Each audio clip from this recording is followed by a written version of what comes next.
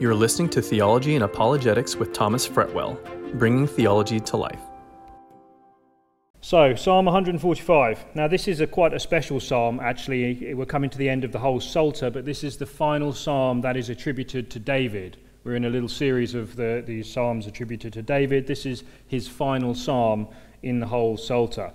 So as we think back of all the psalms that we've looked at through this study for however long we've been in the book of Psalms now, all the ups and downs of David's life. We've seen him when he's been in sort of pits of despair. We've seen him on his highs and his lows.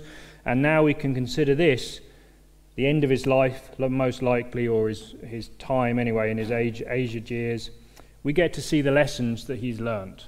So this is very much like, how would he reflect on everything that he's been through in his life? And in that way, they're very instructive for us. These are his final words to us. And thus it's no surprise, really, if you know the character of David, that this is one of the greatest praise psalms in the whole Psalter. In Jewish liturgy, they still recite this psalm 3 times a day. And it's just the place that it holds in their thinking, because it is just a great psalm of David. You'll notice in the heading it says, a psalm of praise of David. And I think this is the only place where you get praise actually written in one of the headings of the psalms, and that's the word Tehillim in Hebrew, and that is what the Jewish people refer to as the book of Psalms, the book of praises, quite literally is what it is in Hebrew. So let's do the first 3 verses, and we'll just work our way through this. He says, I will extol you, my God, O King, and I will bless your name forever and ever. Every day I will bless you, and I will praise your name forever and ever. Great is the Lord, and highly to be praised, and his greatness is unsearchable. Wonderful opening 3 verses. So he starts off, I will extol you. What does that mean? To extol someone is to lift them up by the words of your mouth, lift them up by honouring their character. To praise them, basically, is what it is saying. And it also has the idea of doing it so that it can be heard from afar. So this is not necessarily just referring to shouting really loud so people can hear you, although it does include that meaning, but more in the sense that it's such a continual, if there is a place, if you imagine a place that just continually has praises going on, there was just good things being said about one particular person, whether people are in their house or in church or in wherever they may be, that area will get a reputation. It'll be known far and wide for one particular thing, like many towns are known for one particular restaurant or attraction. What he's saying here is that the idea is that a believer, David, wants it to be like that with him. He is just known from afar as someone who gives praise to God. He extols my God. And I like the way he phrases it, my God there, a very personal relationship that David had. And I find this quite, I like this. If you know David throughout the Bible, he made some real howlers, didn't he? I mean, he got things really wrong on quite a few points on occasion, but yet still he has that relationship with the Lord where he can say, my God. And that's quite something, that is. That's the grace of the Lord there. It's not just the God of Israel, this is David's God. And then he says, O King. He's my God, but he's also my King. And this is just a wonderful declaration of God's ultimate kingship, his sovereignty over the whole universe, and it's an amazing thing. Something I believe we can't even fully comprehend to this day, but we know he is the King. And this is, I would say, a more meaningful statement, because this is coming from the King of Israel himself. David was the King of Israel. So the King of Israel still here is saying that he knows there is the King of all kings who is above him. He says, I will bless your name forever and ever. David's heart is engaged in the continual and voluntary duty of blessing and praising God. And that is just such an instructive example. If you think about where we are in David's life, all those years on the run, in the caves, people trying to kill him, the kingdom being stolen by his son, all these just different ups and downs, these trials and tribulations that he's had, and he still commits here that he will bless the name of the Lord forever and ever. And really, it's an example. It's quite challenging for us. What excuse do we have not to do that if David can do this? It's a hard concept, but it's one that we take great pleasure in. I will bless your name. He's basically saying, I will do it now, I'll do it in the future, I'll do it in all time, I'll do it in eternity. And that is literally what he will be doing in eternity. Verse 2, every day I will bless you. Now for the believer, I think the idea here is that every day we wake up, we receive blessings from the Lord. Every day when we wake up, we are blessed just by our position in Christ, to be frank, and our spiritual blessings that we're given, let alone all the blessings that we may receive throughout the day, and even just the idea of the physical things that we have around us that we can be blessed. But the idea is, as we are people who are recipients of blessings from the Lord, we should thus be people who are blessing the Lord every day in return. That is what we do. It's our duty to bless the Lord, and that is how you get known far and wide for being someone who praises and blesses the Lord. You do it daily, and you do it constantly, and it is the overflow of your heart. Now, the language here, I think, is conveying the fact that the praising is to be in relation to the magnitude of the one being praised, if you understand that. And that is from verse 3, I'm getting that. You see, with God, the praising must be continual. It must be today, it must be now, it must be into eternity, because that is a reflection of God's greatness. He is the same yesterday, today, and forever. He will be the great God all through time. Great is the Lord, and highly to be praised, and his greatness is unsearchable. You can always, again, sense here, unsearchable is a funny word when you're talking about greatness, but the idea is, it's just a wonderful statement that is implying, however well you know the Lord, however well you think you've understood this concept of the greatness of the Lord, the supreme King who's sitting on the throne, and all his power, his majesty, his might, his glory, however well you've seen that revealed in the scriptures, I think what it's saying here is, there is always more. Like, it's unsearchable, it's unending. Us in our own finite minds will never fully comprehend that. It's just so large. And that is a very comforting concept, I find, when you think that he is the final sovereign and king of the universe, that his greatness is unsearchable. What a king to have on the throne. And this, I believe, should really be one of the reasons that motivates this unending chain of blessings and praise. That's why I believe this call to be praising the Lord for all time is finished with this verse 3, with this declaration that his greatness is unsearchable. The two things are very much related.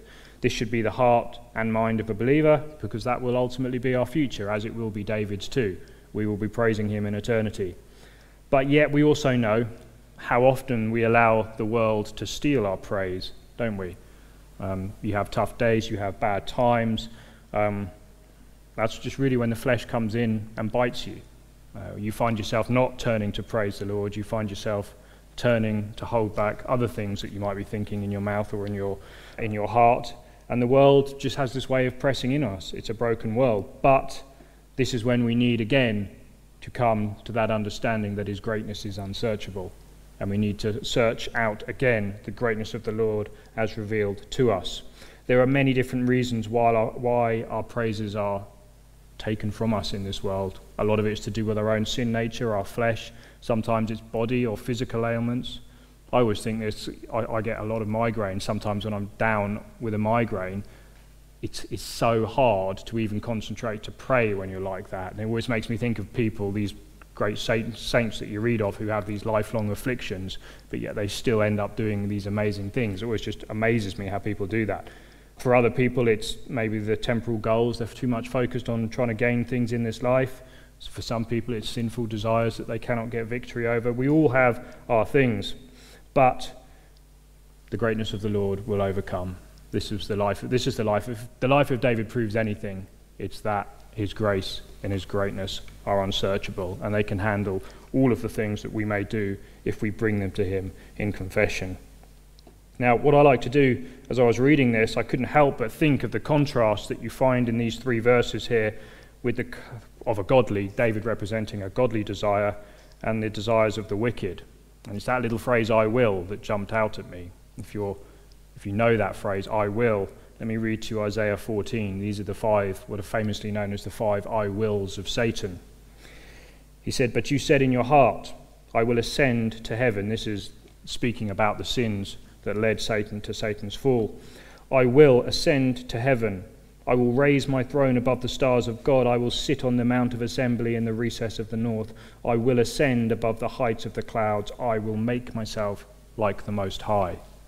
So you see in all of those aspirations a desire for praise, a desire for power, a desire to be the big chief, to be the one that is receiving all the worship and the praise. That is pride, basically, the root cause of pride there. They are the 5 I wills of Satan, and you could say that they are replicated by People in this world who are lost and in many ways are following those desires in this world, seeking those things in some way or another. But contrast them with David's I wills here. I will extol you, I will bless your name forever and ever. Every day I will bless you, I will praise your name forever and ever. What a contrast.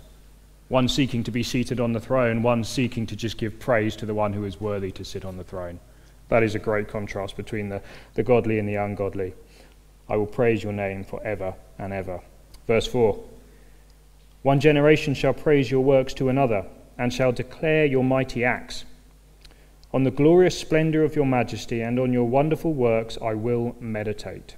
Men shall speak of the power of your awesome acts, and I will tell of your greatness. They shall eagerly utter the memory of your abundant goodness, and will shout joyfully of your righteousness. So one generation shall praise your works to another, passing on this faith that we have, this praise, this blessings that we do every day to the next generation is the way that we ensure a continual chorus of praise. That's the idea here. Our faith is not supposed to be a stagnant faith. The thing about Christianity, it's a reproducing faith. It's supposed to go on from generation to generation. And it will, as long as the church is here on this earth, to be frank. It will go on. But sometimes it's not. We make the mistake, we don't pass everything we should on to the next generation.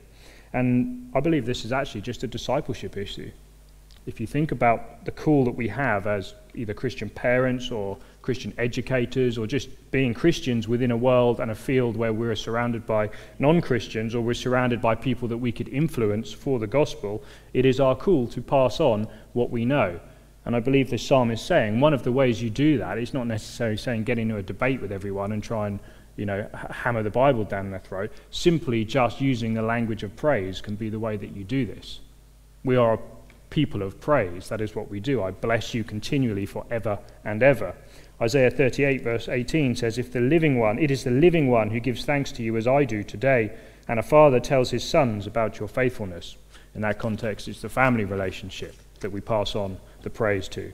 2 Timothy 2:2, the things which you have heard from me in the presence of many witnesses, entrust these to faithful men who will be able to teach others also. In that context, it's talking about the teaching and the understanding of doctrine. But these are all just elements of things that we pass on that are all part of the total package that we have to have if we are going to be a praising people. I think those who have a low view of doctrine will actually have a low praise, if I understand that rightly, because those two things are very much connected. The greatness of God is unsearchable. To understand the greatness of God, you have to really peer hard into the revealed nature, character, and will of God as revealed to us in the Scriptures, and ultimately in the person of Christ. And that will make you praise. As we've seen many, many times throughout these Psalms, after a dramatic declaration of some mighty act of God, some wonderful thing that he's done, people are left praising or worshipping. We just looked at that in the throne room of God, didn't we? The 24 elders falling down on their knees, casting their crowns before him, saying, you are worthy, O Lord. That's the sort of attitude we're talking of here. This is the language of praise, and we are to pass on that faith by praising God. And this is also an aspect where we can't discount the impact of music. One thing that the church has been known for since it begun, really, and into the Judaic heritage that it has before the church begun, is music. Whether it be chanting, whether it be different forms of music, it's always been in the church. The church is a musical people, always has been. Colossians 3:16, let the word of Christ richly dwell within you, with all wisdom, teaching and admonishing one another with psalms, hymns, and spiritual songs, singing with thankfulness in your hearts to God. And notice, these two things are very much connected. To actually have psalms, hymns, and spiritual songs, I would imply you don't just need music, but you do need music, but you also need that first thing that it says in that verse, you need a heart that is overflowing with the Word of God. The Word of God is literally dwelling in your heart to the point that it's impacting your thoughts, your emotions, your speech, your language, and thus your praise. And you burst forth in song. And that looks different for a lot of different people, but there is a reason why the church has been involved in music since its inception, and it will be, I believe, into eternity. He then says, declare your mighty acts. Declare your mighty acts. So this is all that God has done and all that he is. This is encouraging for a new generation to hear of what has happened in the past. We love reading biographies, don't we, of these old bits of history. I share bits of history of amazing things that has happened in the past. It's extremely encouraging, and I think it's encouraging for all. However, it's also encouraging when we see and hear God working in our present midst as well. When we see him doing these same sorts of things, it's encouraging for the older generation, I would say, to see that God is still working in the younger generation. It's encouraging for the young people to see that what God has done in history. And together, because of these things, we unite again in praise. We are a people. Think of that introduction. Every day I will bless you, for now and forevermore. That is the life of David. That's what he's testifying to here. It says, on the glorious splendor of your majesty, and on your wonderful works I will meditate. Now notice the accumulation of descriptions here. They're almost just piled on top of each other as David here is trying to just find the language to express his thoughts. It's not just the splendor of your majesty, it's the glorious splendor. You try and think about what is splendor. It's quite hard to actually come up with a definition, but then think about what is glorious splendor then as opposed to what is splendor. The idea is that he just cannot really find the right words that describe what he is trying to get across to you with what language will allow. And how often do we see this in the Psalms? And for me it comes back to that principle: his greatness is unsearchable. Sometimes I think language will fail you to try and describe a great God, particularly in that way. The psalmist was full of the thoughts of God. They were his praise and his delight, and they occupied his mind. That is what we mean when we say meditation there. He's meditating on the splendor, the majesty, the character of God, and all the things that he's done. They are consuming his thought life, basically. And I don't know about you, but I find the thought life is often where you fall first. Do you have that? Like I get that. If you end up falling badly, it's usually because you fell in your thought life and you didn't check it somewhere along the way. Many times we've had that. We see that in David's life, didn't we, with his great fall, particularly things that were happening probably in his mind at that time and his eyes. We all know the dangers of that. But here he says he's meditating. The way to counter that is to meditate on the greatness of God, on the things he's done, on his wonderful word, and on and on. Let's look at verse 6. It says, men shall speak of the power of your awesome acts, and I will tell of your greatness. They shall eagerly utter the memory of your abundant goodness, and will shout joyfully of your righteousness. So it's not just David here speaking in the first person. He says, men shall speak of the power of your awesome acts. He's basically saying one day all men are going to be giving praise to the Most High. And that's for me, that's a thought. We're about to see how this happens. By the end of the book of Revelation, we'll be dealing with this. Romans chapter 11, verse 14, for it is written, as I live, says the Lord, every knee shall bow to me, and every tongue shall give praise to God. I think what a radical difference the world will be when it is like that. We can't really hardly imagine it. Men shall speak of the power of your awesome acts, and they will tell of your greatness. I like that little phrase. That stood out to me a lot as I was studying this. It reminded me of one of those great old hymns. Most of you probably know it from school assemblies, How Great Thou Art. This was actually voted Britain's Britain's favourite hymn and the world's second most popular hymn of all time. And Christianity Today did that survey. Britain's second most favourite hymn, Britain's first favourite hymn, the world's second most favourite hymn. I didn't see what the first was actually. But let me just read to you a couple of the words from this because it gives us an idea. I think when he says, men shall speak of the power of your awesome acts and tell of your greatness, that can be speaking about his acts of power in creation. And this is what this song often does. He says, O Lord my God, when I in awesome wonder consider all the works thy hand hath made, I see the stars, the rolling thunder, the power throughout the universe displayed. Then sings my soul, my Saviour God, to thee. How great thou art, how great thou art. And you all know the refrain there goes on and on. But the simple yet kind of beautiful origins of this song really express, I believe, what we're reading about here in the Psalm of David. I'll read to you the description by the author. It was written by a man named Carl Boberg in 1985, and it was from a poem originally just simply called O Great God. And he recounts what moved him to write it. He says, it was the time of year when everything seemed to be in its richest colouring. The birds were singing in trees, and everywhere it was very warm. A thunderstorm appeared on the horizon, and soon there was thunder and lightning, and we had to hurry to shelter. But the storm was soon over, and the clear sky appeared. And when I came home, I opened my window towards the sea, and there, evidently, had been a funeral, and the bells were playing the tune of When Eternity's Clock Calls My Saved Soul to Its Sabbath Rest. And that evening, meditating on all these things, I wrote the song, O Great God, which is How Great Thou Art, which has went on to be that song. And for actually like 100 years, it pretty much was an unknown song. It didn't really exist in any particular hymnals or anything like that. And then in the 1950s, Billy Graham, as he was going around the real kind of height of the Billy Graham Crusades, he stumbled upon this song. I forget the whole story where he was, but he loved it, and he had his musicians put it to music, and thus that's why it became so popular, because of those Billy Graham Crusades. And he said this of this song, he said, "The reason I like How Great Thou Art is because it glorifies God, and it turns Christians' eyes towards God rather than upon themselves. I use it as often as possible because it is a God-honouring song." And that just reminds me that the way he summarizes that of pretty much what we're seeing and what I was saying there about David, that he's using these things to meditate on. It turns your hearts and your minds towards God, and you meditate and you think on these things, and you come away from a time like that and you simply declare how great is God. Your soul sings, your heart overflows. And the next line in this verse is that same concept. It says, "They shall eagerly utter." Now the word there is quite unusual in Hebrew. It's a word that's actually used to describe gushing water. So when it says they shall eagerly utter, the idea is, imagine a fire hydrant bursting forth, something like that. You've all seen that probably in TV. It's just that bursting forth of water. That means the praise was that intense, it was passionate, it was an overflow of the thankful heart, it was spontaneous, and it was pretty constant. And I think that's the same thing. Then sings my soul, my Saviour God, to thee. After meditating on the wonders of God, then sings your soul. And that's the idea that's being depicted here in this psalm. It's a wonderful picture. Let's look at verse 8. It says, "The Lord is gracious and merciful, slow to anger and great in loving kindness. The Lord is good to all, and his mercies are over all his works. All your works shall give thanks to you, O Lord, and your godly ones shall bless you. They shall speak of the glory of your kingdom and talk of your power, to make known to the sons of men your mighty acts and the glory of the majesty of your kingdom. Your kingdom is an everlasting kingdom, and your dominion endures throughout all generations."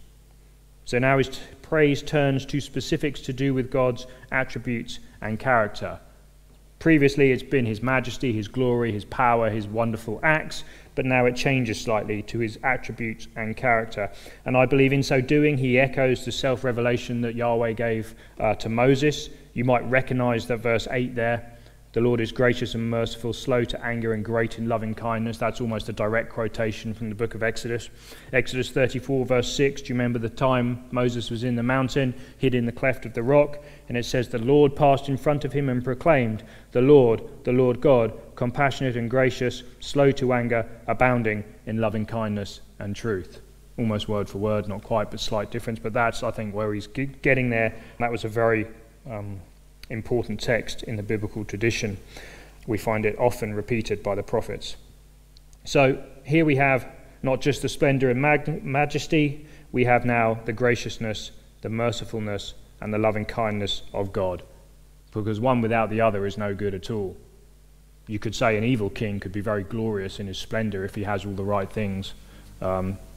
It's not worthy of praise unless it is coupled with the grace, the mercy, and the loving kindness of God. And those two things together are why I believe he is the great God, whose greatness is unsearchable. It says, "Then they shall speak of the glory of your kingdom," verse 11, "and talk of your power." They are so concerned with the king and with his rule that they are constantly speaking of the things of God. And how do you make sure you're constantly speaking of the things of God? I believe you have to be constantly meditating on the Word of God. You have to be constantly filling your mind with the things of God if you want them to come out into your life to be speaking the things of God. And I think that's, those who are not spending time doing that will probably not have much to say, maybe not much accurate to say about the Lord. But those of us who are doing that, and hopefully we're all doing that in some way or another, it'll look different for different people, don't misunderstand me, but that's how we fill our hearts with the Lord. And what comes out of the mouth, as Jesus said, is often an overflow of the heart. So we want to make sure our hearts are filled with the Lord. It says his power. I'll speak of your power.